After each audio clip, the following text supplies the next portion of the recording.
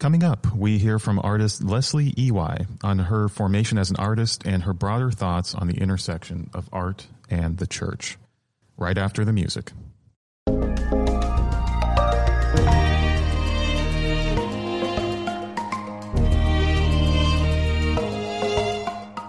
Welcome to the Upwards Podcast, an initiative of Upper House on the campus of University of Wisconsin-Madison. Through conversations with thinkers, scholars, and leaders, we explore the life of the mind and the questions of the soul to enrich our university, our community, and the church.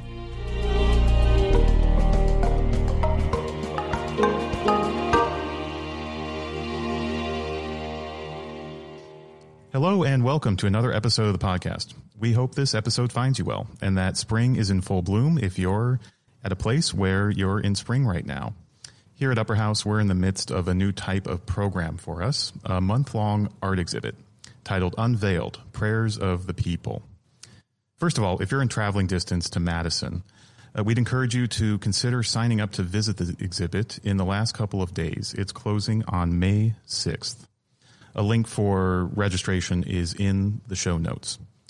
But even for those who can't visit the exhibit, we want to spend this episode exploring the intersection of faith and art prompted by the Unveiled exhibit, and especially thinking about the artists in our midst. To help us do that today is my colleague, Melissa Shackelford, rejoining the podcast. Hi, Melissa. Hi, Dan. So the conversation we're about to hear is with an artist that, Melissa, you've worked with a couple times, Leslie Iwai. Tell us a bit about Leslie. Yeah, I got to know Leslie through working with her on a piece called Hold Fast, which she reinstalled here at Upper House for a program back in November of 2019. She's an installation artist who has a background in mathematics, chemistry, and architecture. So you can imagine that she loves bringing together different connections from all of these fields into her artwork. And I just love the way she thinks. That's awesome. You mentioned she's an installation artist, or she does installation art. Tell us a bit about the uniqueness of that particular type of art and why you've been drawn to bringing this type to Upper House. Yes. So Leslie is going to unpack this in full in the podcast, but basically installation art is art that you experience, not just look at. You can live inside it and participate with it. And so Leslie mostly works in indoor spaces that use the room basically as a guiding structure for what she's creating. Her work is also really conceptual. So she's inviting you in to participate in an idea and to explore it through this participatory art form. Yeah, and hopefully the listeners can sort of connect the dots on why Upper House would be a great place for an installation artist and an art exhibit to exist. So Leslie's one of the artists at our current Unveiled exhibit. Can you tell us just a bit about the whole sort of Unveiled experience? Absolutely. So Unveiled is both a prayer walk and an art exhibit where we've invited about a dozen local artists to contribute their visual artwork alongside written prayers that when participants come, they can read through the prayers that coincide with the visual art and have basically a guided prayer walk through the space. And then I had the opportunity to work with Leslie again within this project for the piece at the end of the prayer walk called Share Table, where once you have prayed through the prayers of the artists, you can come and have a seat at Share Table and write your own prayers that are also offered in the context of this exhibit. So there's only a few more days left to experience it. So I would definitely invite you to attend. But if you're listening to this later, you can check out Share Table as well as some more of Leslie's artwork on her website, leslieiwai.com. Thanks, Melissa. And it's been a joy just the last few weeks hosting the exhibit to see how our space has actually transformed. It's been fun to have people coming back into the space in limited numbers as we open up this spring, and actually see the space transform with walls and other things all in the space.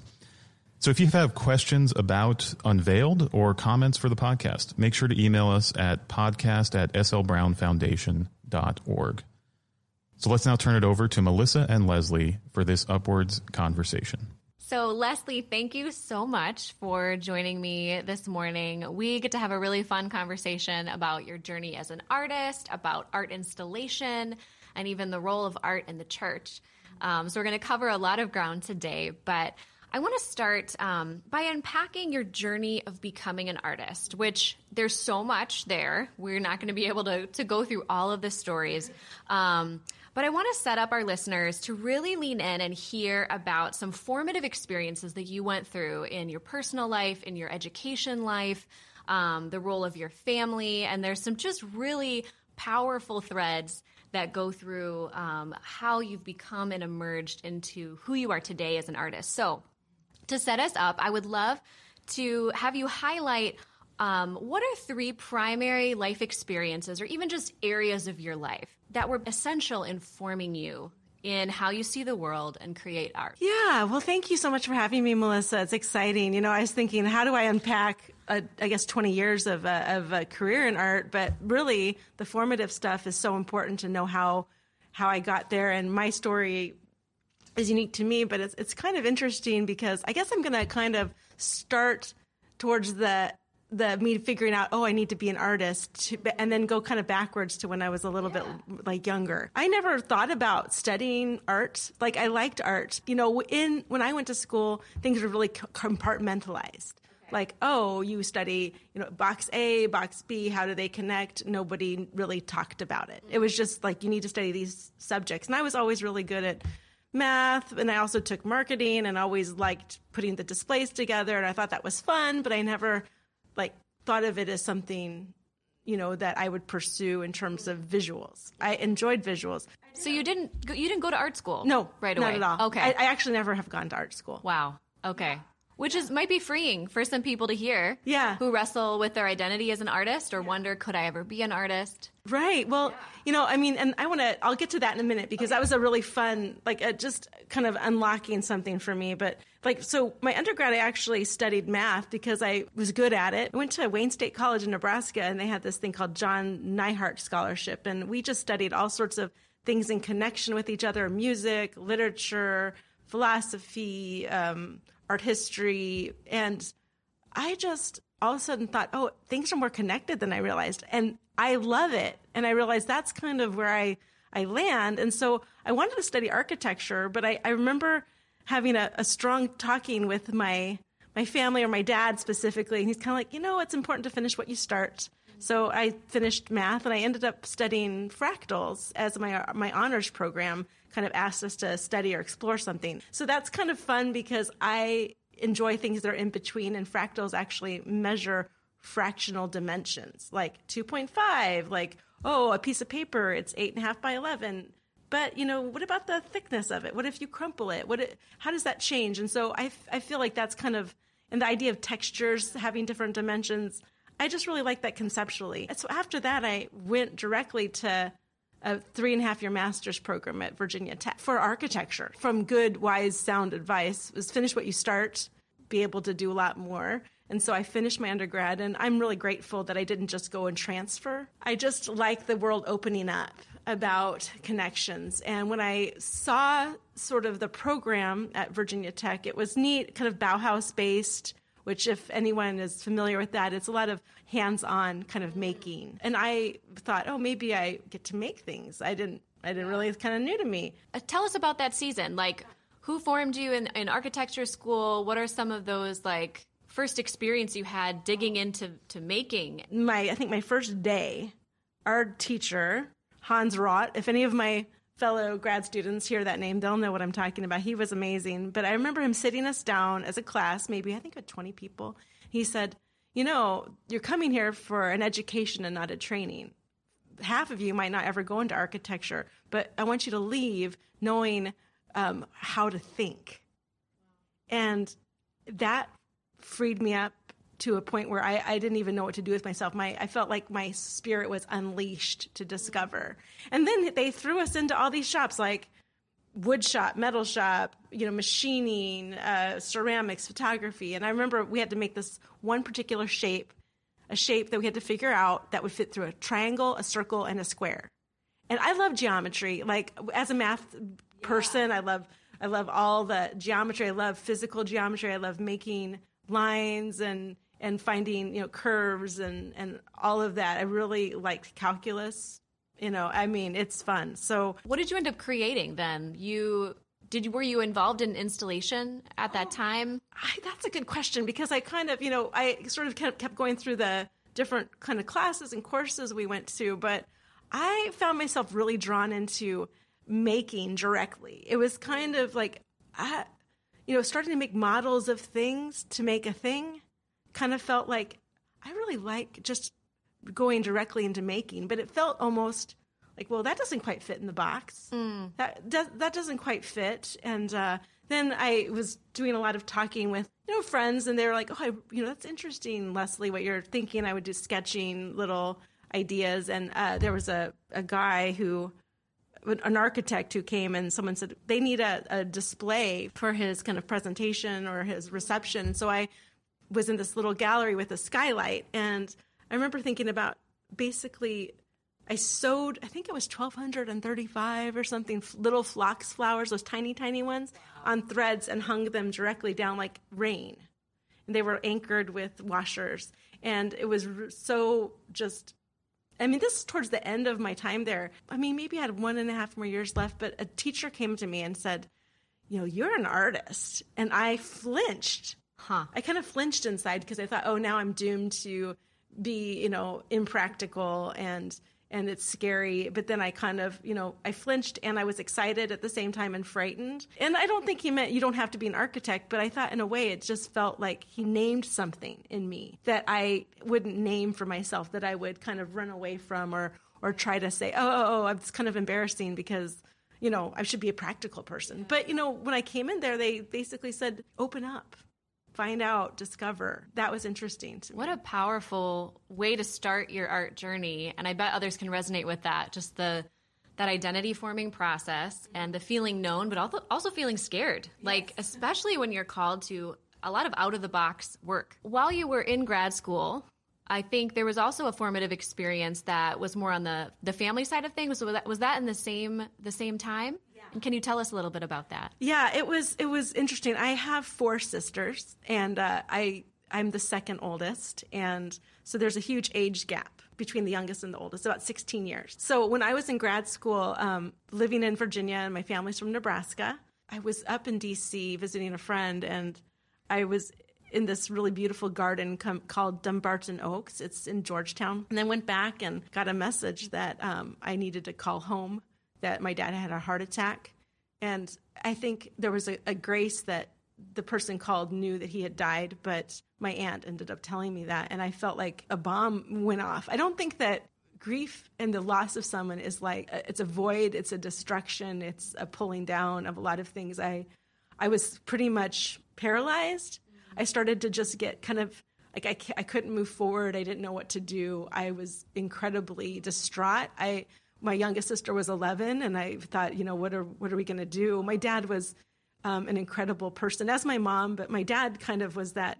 He was really a good father to each of us individually, and so it was just this huge loss. And I remember he'd come up to architecture school the year before and was like, oh, I think I kind of get you a little bit more. And I think that was that grace. So how did that journey of grief impact your art journey, your journey as an artist, but also your faith? You're a person of faith. And I imagine that would have created a lot of wrestling, or just, what did that look like? It's a grace that I was not actually angry at God. I wasn't angry. I just needed to be comforted. And I remember that verse. There's a verse called in Matthew 6:33, basically, seek first the kingdom of God and it's his righteousness, and all these things will be added to you. And I was like, okay, I'm going to seek you, God, because I don't know what else to do. I don't know where to turn. And I did a lot of journaling, and, I ended up taking an extra year in my master's because I just couldn't accomplish anything. And then the fact is, it wasn't about accomplishing. It was about being known and being seen and being loved. And in turn, I feel like that kind of shifted how I saw the world, in a sense of how important is it to accomplish something or to see someone or be seen or known. That was a big deal for me. And I also kind of experienced a shift of time, like how God uses material, I think, as time as material, thinking this is impossible. How can I get certain tasks done to graduate? And I ended up moving back to Nebraska after that. The tasks would turn into, like, instead of 3 days, 3 hours. or something would speed up, or how did that get accomplished? Or someone came and said, what about this? And then everything shifted. And so I was actually accomplishing more with less time in terms of the measurable time. But the time I was spending with God and with Jesus, just feeling like I could receive love, was huge. And it was like flip-flopped. Like the more I spent time with God, the more things were accomplished in less time in the practical sense of the word. So it kind of affected my brain as to how God works with time, and how time is not as, chronological as metronomic, like the metronome clicking along. It's not always that way. I want the listeners to know this is fascinating, because we're going to come back to the theme of time later. So it's just so beautiful that God introduced that theme and kind of reordered how you were experiencing time, because it's actually a huge theme that comes through in your artwork a lot later. Before we get there, this kind of journey of the role of fabric in your life that's also kind of threaded through a lot of family members. So I would love to hear a little bit about and those who know your work now have seen the role of textile material and fabric in your work. But it didn't just come from nowhere. So tell us how fabric has been a part of your story for quite a while. It's kind of funny thinking through it. I mean, I was thinking, what are some formative things? And honestly, when I was little, I really liked to. I mean, most kids, you find things that you like to play with. And one of my grandmas worked at a men's and women's fashion store. And they did a lot of alterations. And so when they would cut the hems off of pants that were too long, she would bring me all the loops of fabric. And I remember setting up this weird little fabric shop in my bedroom, let me sell to my dolls which piece of fabric they want. I thought it was so pretty. And all, you think of clothing from all over, that texture was really, really fun. And then my grandma in Hawaii, my dad's mom, my first grandma was my mom's mom, second grandma, my dad's mom, she was an expert seamstress. There was a moment I found out recently that she was being recruited to go to New York to help make the samples for a famous fashion designer, but chose to kind of stay back with her family and sort of get into, domestic life, in Hawaii. So my grandma sewed all her kids' clothes. She was one of those expert homemakers.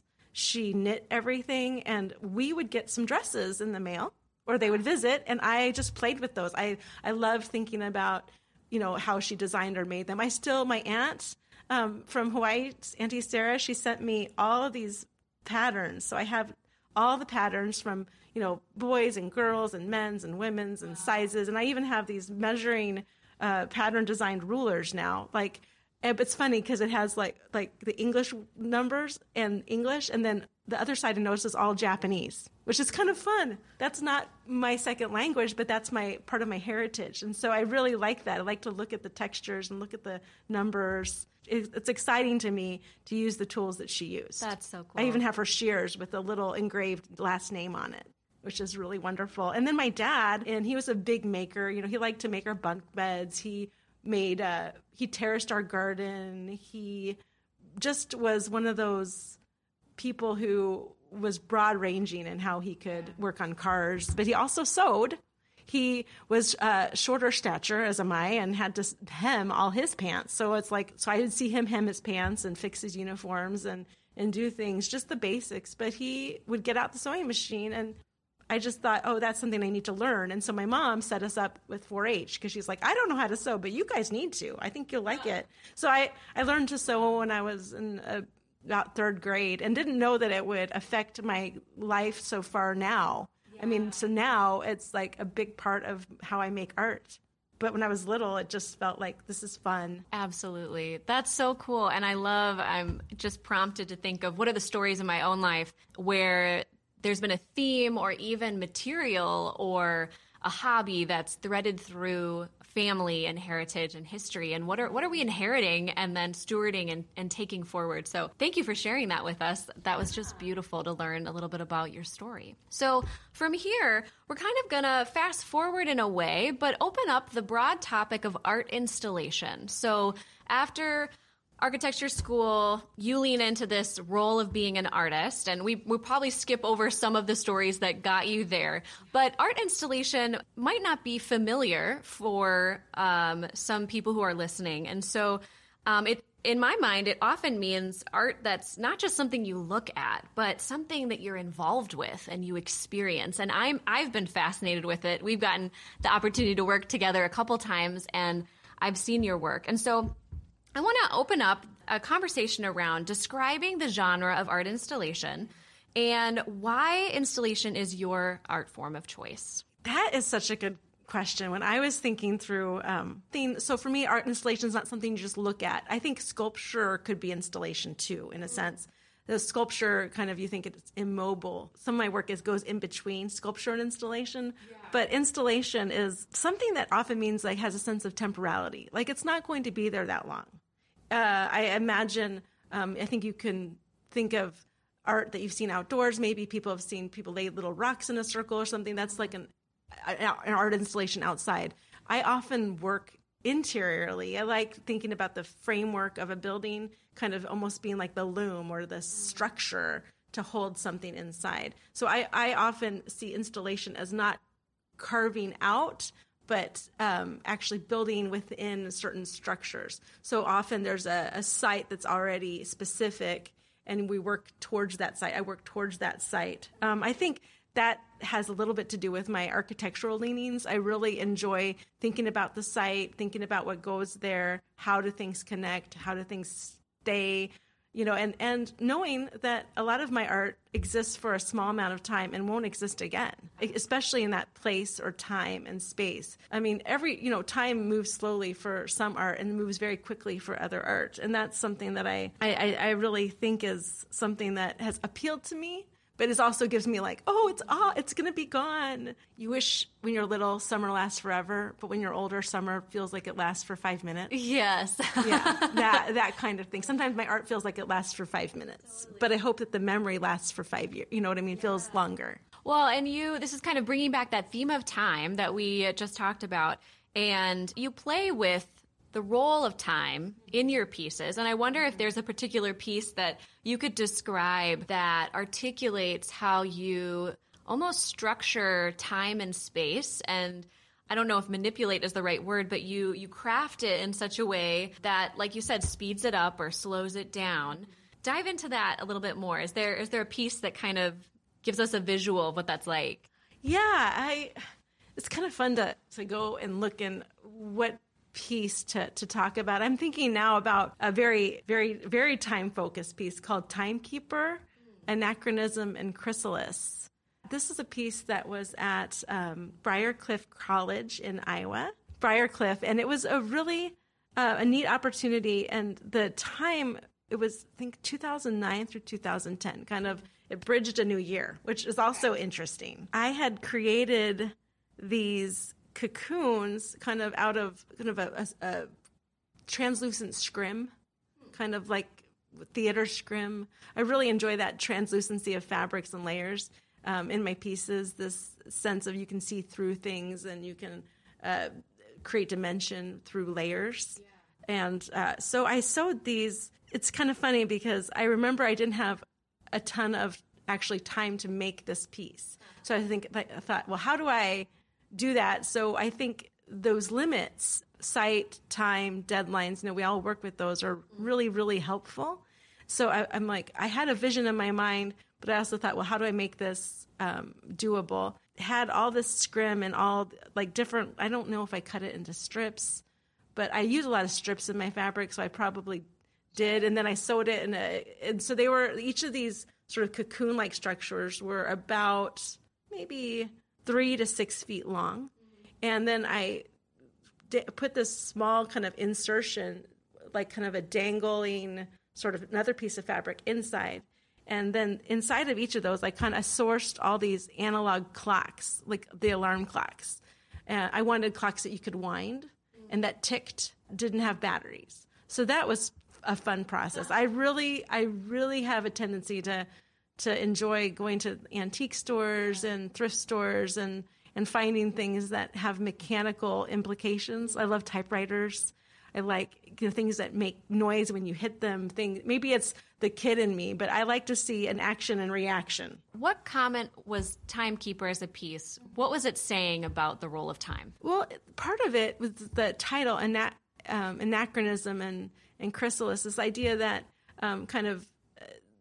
like time is sort of anachronistic. It's kind of like it kind of becomes outdated in a sense. It winds down. It has an end and a beginning. There's a sense of, you have to keep minding the time, and then the kind of the chrysalis, the idea of the time being transformative is the idea of there's a time about change. And that's not necessarily measured in hours and minutes and seconds. That's something that happens that we can't measure very easily. You think about a butterfly. How do you measure that? That's weird. It's like we look at it, but it's not how you measure it by watching.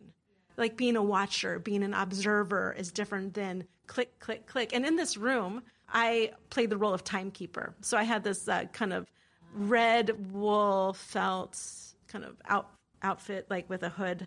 And I wanted to show the sense that the time is not our own and that there's someone keeping time, there's someone watching, and there's also a metronome in the room kind of clicking. But the alarm clocks were set and they would all go off and ring bells and make sounds, and it felt like a nursery for time. Wow. A time nursery. It was wild and then I'd go and, wind them up, then they'd ring later, and then people would actually could wander within and out of these sort of hanging cocoons and look at the time and listen and hear the ticking. What also, I like the analogies. I like all these connections. Like I said, I mean, that's something really fun for me. You have a huge value for words and etymology, and that plays a huge role in how you understand art installation and even the word install. Yeah. So tell us a little bit about etymology and the role that plays and how you understand and see the role of installation in art. Yeah, well, I love digging into words, and I love the Oxford English Dictionary, and that's something I want to touch on later because it's really fun. But installation is something that when I made that piece back for the architecture, visiting architecture person with the hanging, the threaded flowers, that kind of emphasizes to me something about this idea of install. So the idea about installation being, the word root is stall, which means like a room. And then I also think about like the stall for a horse, and the sense of something that wants to move, you keep still for a moment. Like this idea of like a horse wants to get out of the room, right? When it's excited, it wants to go. Those flowers, they want to fall. Right. Yeah. But they're there for a minute. They're held kind of in suspension. So installation, in how I interpret it, is this sense of being suspended for a moment when something wants to move, like keeping a concept, sort of enlarging the time of a concept so people can enjoy it and kind of know it and explore it. Otherwise, they wouldn't be able to. And you took that horse, the stall, the horse metaphor right directly into a title of one of the pieces you created. I think it's called "Holding My Horses." Yeah. Tell us about that piece. There's so much going on there. Oh my goodness, that's so fun. So I think each site or location is special, and this was the Florence Mill art loft, and so it was a historic mill that was on the Mormon Trail. They've done a lot of work. The woman Linda Meggs, she is just a person who loves art and loves the restoration of the process, and invited me to do a piece. And I thought, oh, what am I going to do? And I went up there and took my sketchbook, and I actually sat and was asking God, what should I do? And I was very deep in the book of Revelation. So if anyone's deep in that book, there's so many images, there's so many visuals. And I was thinking a lot about the horses. There's like this whole scene of like the horses of the armies of God, and they're going forward and to do whatever, is next. It's very dramatic. But I thought, well, what is happening when the horses aren't going forward yet? Like, how does God hold his horses? Does God keep something back that wants to move forward because of grace, because of love? Like the horses, it's a scary time in the Bible. if you look at Revelation, it's kind of like, people look forward to it and people are scared of it. And I'm thinking, God, just hold back for now. Because I want people to know how much you love them. And I think, what does God's horse stall look like? Yeah. And also the idea that the building was on a migration trail was really interesting. The idea that people move forward as they're waiting for something too. This idea of migration and forward motion, but you're not there yet, right? You don't get there. So what do you do while you're waiting to get there as you're moving? So this idea of moving and stillness is always something that captures my attention. And so during that time, I had a typewriter, and I asked people to type one or two words of what were they waiting for, or a story that could activate them. What did they hold in reserve for another time? And people could type. And one person typed the word first steps, and it talked about how their child had waited till the father had come home from war to take the first steps. Wow. And she kept thinking, is this child ever going to walk? And when the father came home, it was first steps. It was so beautiful. And so then I would knit those words letter by letter. I had a code, like pearl 1, pearl 2, and then would be for A. So A would be 2 pearls, and then the rest would be like I think it was 50. So I did like each stitch was worth a letter, like 2 stitches worth a letter. So A was 2, B was 4. And so then it was this kind of code. So I wanted the idea of knitting and waiting, or something kind of coming together in my mind as to demonstrate waiting and to demonstrate motion, and how those two things kind of intersect was really fun for me. Probably people are catching on that your work is really conceptual. Is there anything else you want to say just about key concepts, or just how other concepts that come together, or how you see the conceptual world coming into the physical world in installation? I think sometimes, concepts are very fluid. Like they can take form, like someone could explore one concept and I could explore the same concept, and they look completely differently. In my own art, sometimes the form is the same, but the concepts are slightly different. I really wanted an industrial sewing machine, and I thought, if I get this industrial sewing machine, I'm going to make a 20-foot tulip or a giant giraffe, or both. And it was for another project. I was upholstering a giant O for Omaha, and then I prayed about that, and it's funny, within a week, I got a grant and a gift from someone, and I immediately bought that sewing machine. Wow. And so the first time I made this 20-foot tulip, it was called Crash, and it had a steel kind of armature, but it was coated with clear vinyl stuffed with black ostrich feathers, making a black tulip. And then the Financial Times, which is a peach newspaper that has the world stock market quotes, and that was all stock markets. And it was kind of a piece right before we had the housing economic bubble burst, and I was talking about kind of the tulipomania that had happened that sort of mimicked that. Crash hadn't happened yet in our housing bubble, but I think artists, we tend to have our head to the ground and can feel things happening before they do, and that's kind of maybe the prophetic role of arts. And I don't reserve that for people who are Christians. I believe arts have a prophetic voice in the culture. And then I loved making tulips so much, I wanted to make them again. And so, so I kept thinking, I would love to do that. And then it opened up this past, I would say 2019, I was working with a curator, and she saw some of my work, and I was like, I want to make these tulips again. So I ended up making 20-foot tulips again, but this time they were white vinyl and very heavy, not as light as the ones, the one with the ostrich feathers. I know I made 5. I like the number 5. I can't help myself. I think it's because of my 5 sisters, and I feel like it's a graceful number. So I tend towards the number 5. I've created some other pieces that are 5, and so those are white on the outside and colored on the inside, and that was based on a story of seeing people that I know in my life, like my mom and other people, sort of returning to a sense of childhood wonder in their later years. The idea of it was white, called Winter, Spring, and Altera Garden, which is like elder rather than kinder. So these are similar forms expressing slightly different, very different concepts. So I think forms can take on different concepts, and concepts can take on different forms. And so it's sort of, I like the back and forth nature of that kind of work. That's amazing. And how those came about in completely different times within your journey as an artist, your work as an artist. 14 years in between. Yeah. That's amazing. Yep. So you work with a lot of different concepts and a lot of different materials, which we're hearing a lot of in your stories and describing your pieces. But I'd love to dig into just unpacking what is one core material and then one core concept that we could kind of crawl inside and understand and really a material and a concept that you gravitate towards in your work. So that keeps kind of recurring. And why is it there?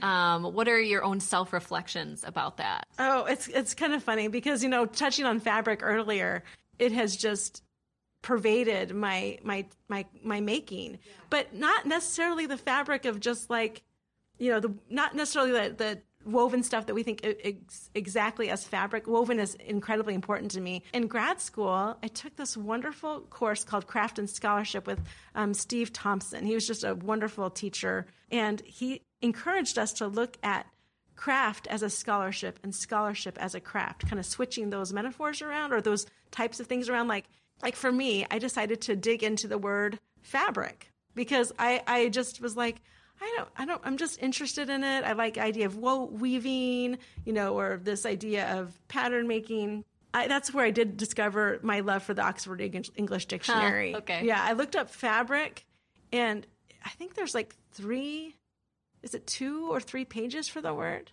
Wow. And all of a sudden I got into deep of fabricating, structures, the idea of fabricating, and I started to think about buildings as fabrications.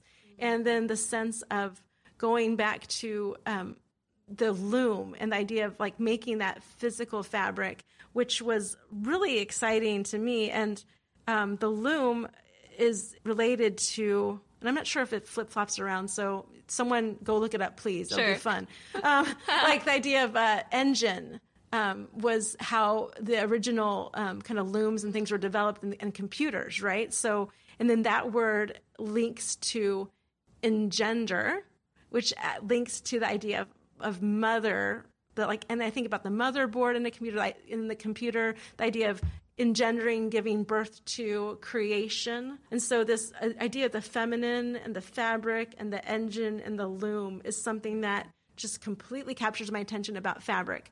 I mean, so I never think of fabric as just a one-layered woven thing. I think of it in so many different ways. But I do like fabric. I love using it. But I think of it in this, I enjoy this idea of the dimensionality and the idea that it can create dimension. And then it goes back to the fractals thing where it's the in-between. Is it flat? Is it folded? Is it created? Is it designed?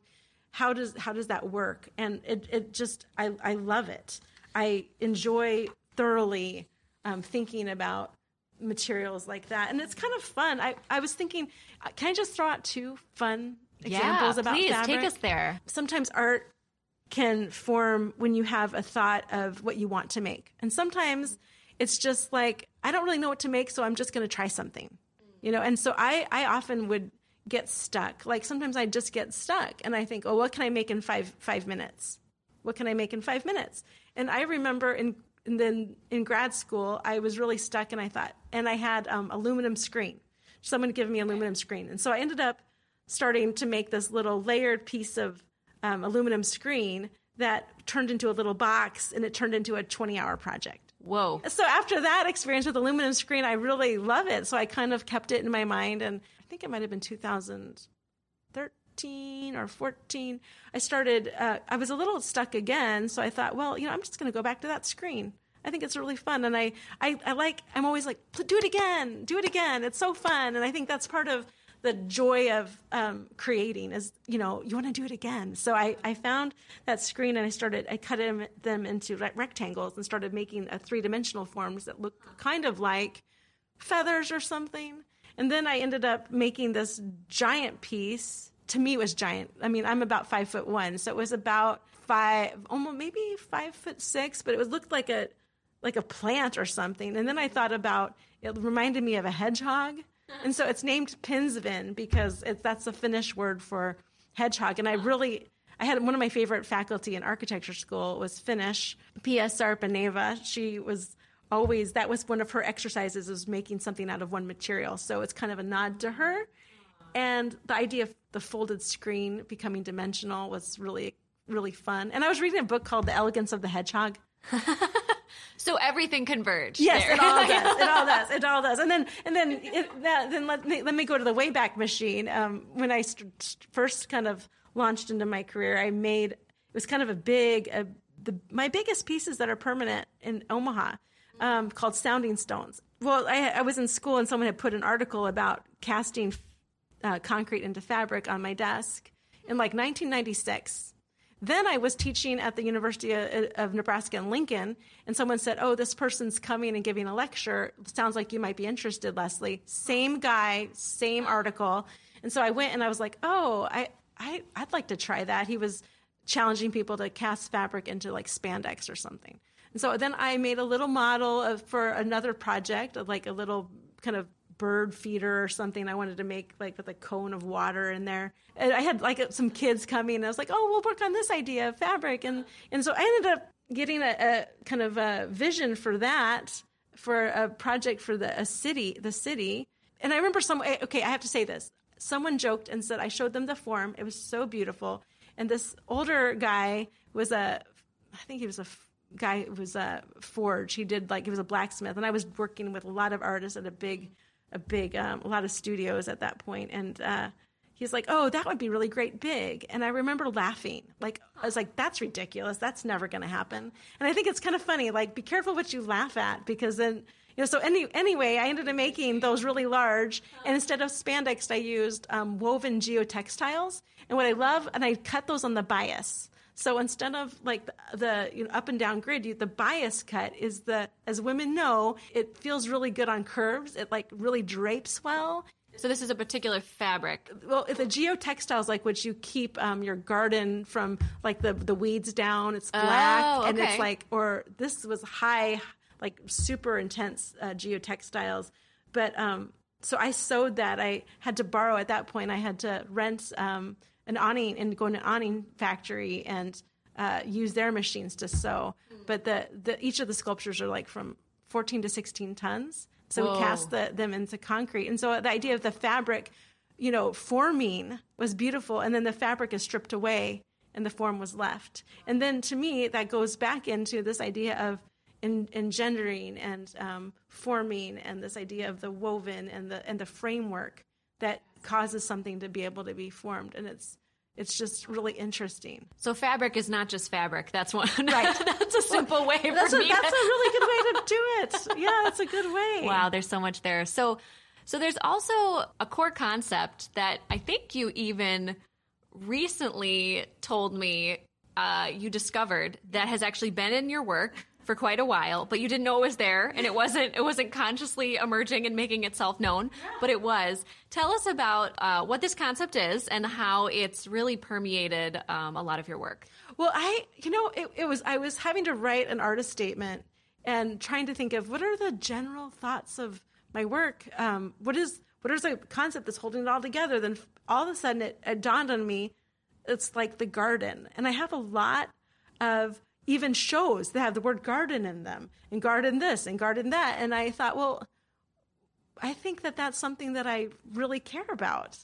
And it's beautiful to me because, my dad worked in the garden, and I was in that formal garden when he died. And I think that really impressed me, this idea of seasons and time again. This idea that, everything has a season, a purpose under heaven, like this idea that there is never just one season in one's life, and that's emphasized in the garden, like making giant tulips, or I did a project called Interstitial Garden. It was the idea of not fitting into any particular place, but how do you make a garden in a place, in a state of a heart or mind that you don't fit, and instead of turning away, like really like metaphorically and physically dig in. And I think that this sense of garden has I feel like I've even seen myself in a different season. But you can only look backwards, right? You can look forward and think of what's next, but when you look back, you really see growth.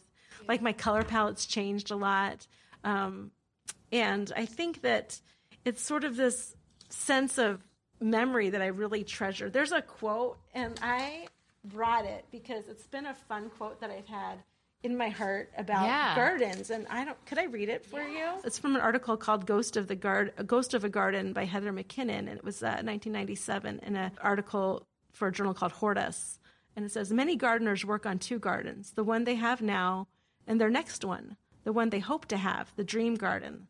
Some of us also work on a third, a beloved garden lost. And since memory is highly selective, this garden gradually sheds its faults and becomes lovelier than was the reality. Memory keeps alive the desire. And in my case, both distance and difference add to the longing. And I think about, the idea of Genesis and the idea of the garden and how often we're longing for that utopia or that place of beginnings and perfection, and the imperfections go away. Like when someone dies, when someone dies that I love, I don't always remember the cracks and crevices. It sort of starts to shed all the oldness, and it's shiny and beautiful. And that's sort of part of the idea of memory for me and time. I'm really grateful that I kind of realized that that's been a concept that has continued seriously for 20 years and finally realized it this year. That's amazing. So I feel like a place that we're building toward in this conversation, and I kind of want to culminate with this theme, is really the role that art plays and the way we understand it, or maybe many of us don't understand it. And I think this happens in culture more broadly, in the church, in communities of faith.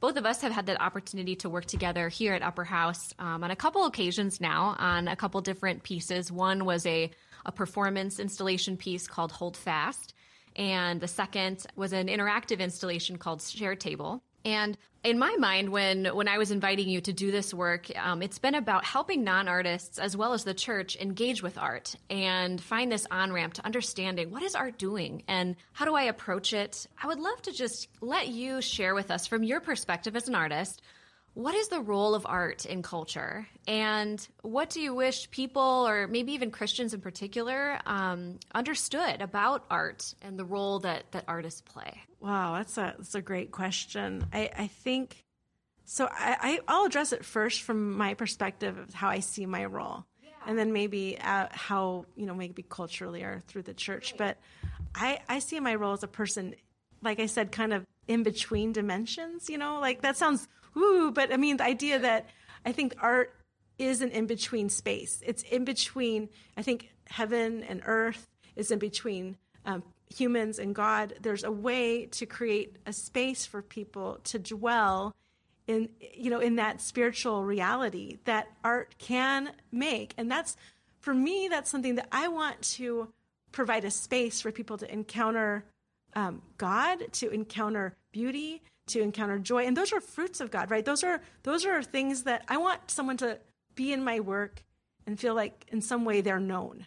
And that's not because of me. So I view my role as an intercessor, like that my art, and if someone's not familiar with the word intercessor, it's like someone who is praying for someone else. Yeah, the in-between. The in-between. Like I'm not necessarily praying for myself. Maybe I am, but it's the idea that I am caring about someone else, and that I also love God, and I want to have them understand how much they're loved, I guess. I don't know. It's kind of it's also, I think that, when we spend time in prayer or making, there's like these beautiful thoughts that you never would have if you were just only listening to podcasts all day, which I do sometimes, or if you're just distracting yourself. A time of distraction-free making, which opens us up, I think, to the voice of God. Yeah. And then made in that mode, I believe that opens up the opportunity for others to hear or sense the voice or presence of God. In the work that I create, that's what I want. And also, I think, first of all, there's also a range of emotions and things happening in people. There's deep grief. There's great joy. And for my work, that's like, I'm excited when people sense they care in both of those spaces. Like, you can have fun. You can be sad. And you're seen in that spot. So I think art is that to me. So in that role, I think that's a huge role that artists can play, as the in-between, someone, like I said, the ear to the ground, like maybe think of what something's happening beforehand, or translating something that's happening.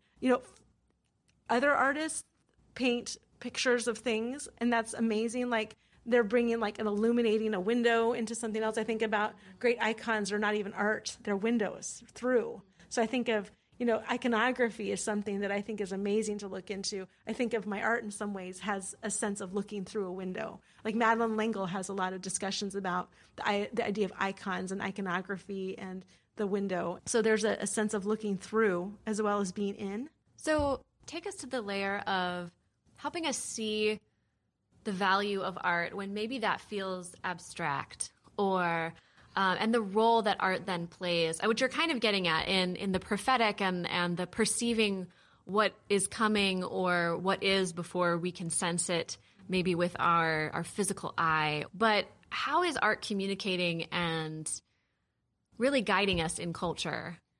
Oh, that's a good one. Okay, I would say, and I think it's kind of it's a communication process, because I think when we're looking around the culture, what are the artists saying? Because they're not just saying it for themselves. They're saying it for others. They're in connection with God. They're in connection with, they're speaking something. And visually, I think visuals and words are kind of intermixed. Like I think about like my love for words. I think, Jesus says, I'm the word of, the word made flesh dwelt among us. So I feel like there's a sense of the flesh dwelling among us with acts of art. It's kind of beyond words. Like Jesus was beyond words, but he was the word. So art, I think, is beyond words, but it is word. It is creative. Yeah. I think words form and words can destroy. So I think it's really important to look, what are the artists doing? What is being destroyed? What is being created? Like, let's pay attention to that. And I think, as someone who, is a Christ follower, I think it's important for us to not say, oh, I only look at Christian art or I only do this. It's like, no, this is how you pray. This is how you know how to pray. This is how you look. This is what you see. This is, if you want to keep your head to the culture, like look what's going on in the creative world, because often there's an effect that kind of waterfalls down. If you're looking at the art, you're going to see, okay, what's happening next or what's going forward. And I think supporting the arts in the church is saying, you know what, we're caring about what's happening in the culture. And we want to support people in the culture that are forming and creating things that are about beauty and the love of God, and taking down the things that just need to kind of, like I said, like the road, the things like the memory kind of starts to fade away. Like it's okay for some things to fade away. Do you have a parting word for us today, a hope, maybe even a commission for how we continue to see art in the world or engage with art? I would ask people to be present with those in front of them, right? I think art is about being present. I think engaging with art is also being present with someone, the artist or God. There's a way of being present through engaging in art. It's about the person in front of you, but sometimes it's the person beyond you. How to engage and be present. I think art calls us to be present and to get outside of ourselves. I don't think it's about, like, let me think about me. It's like, let me know that I am loved and seen. But it's not like a selfish thing. It's like art, I think, is important about being known and being loved and being heard. I've felt that deep comfort. I've felt seen, heard, and loved by God through art making and through engaging in the work. And that's something that I want to bring to others. And it's not just me. I mean, look, I would ask people to go be present and look at the hard stuff, look at the good stuff. That's a charge I have for myself and for others. That's beautiful. Thank you so much, Leslie. It was such a joy and an honor to hear your story, to learn from your journey, to kind of crawl inside how you think and see the world. There's so much to mine from this conversation, and what a beautiful invitation that we have to be present with one another, present to the art around us, and really lean into God's invitation for us to be known and seen and loved.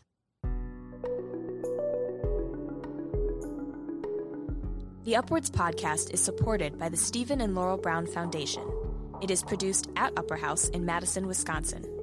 Music by Micah Bear, audio engineering by Andy Johnson, and graphic design by Madeline Ramsey. Follow us on social media, including Facebook, Instagram, Twitter, and LinkedIn with the handle @UpperHouseUW.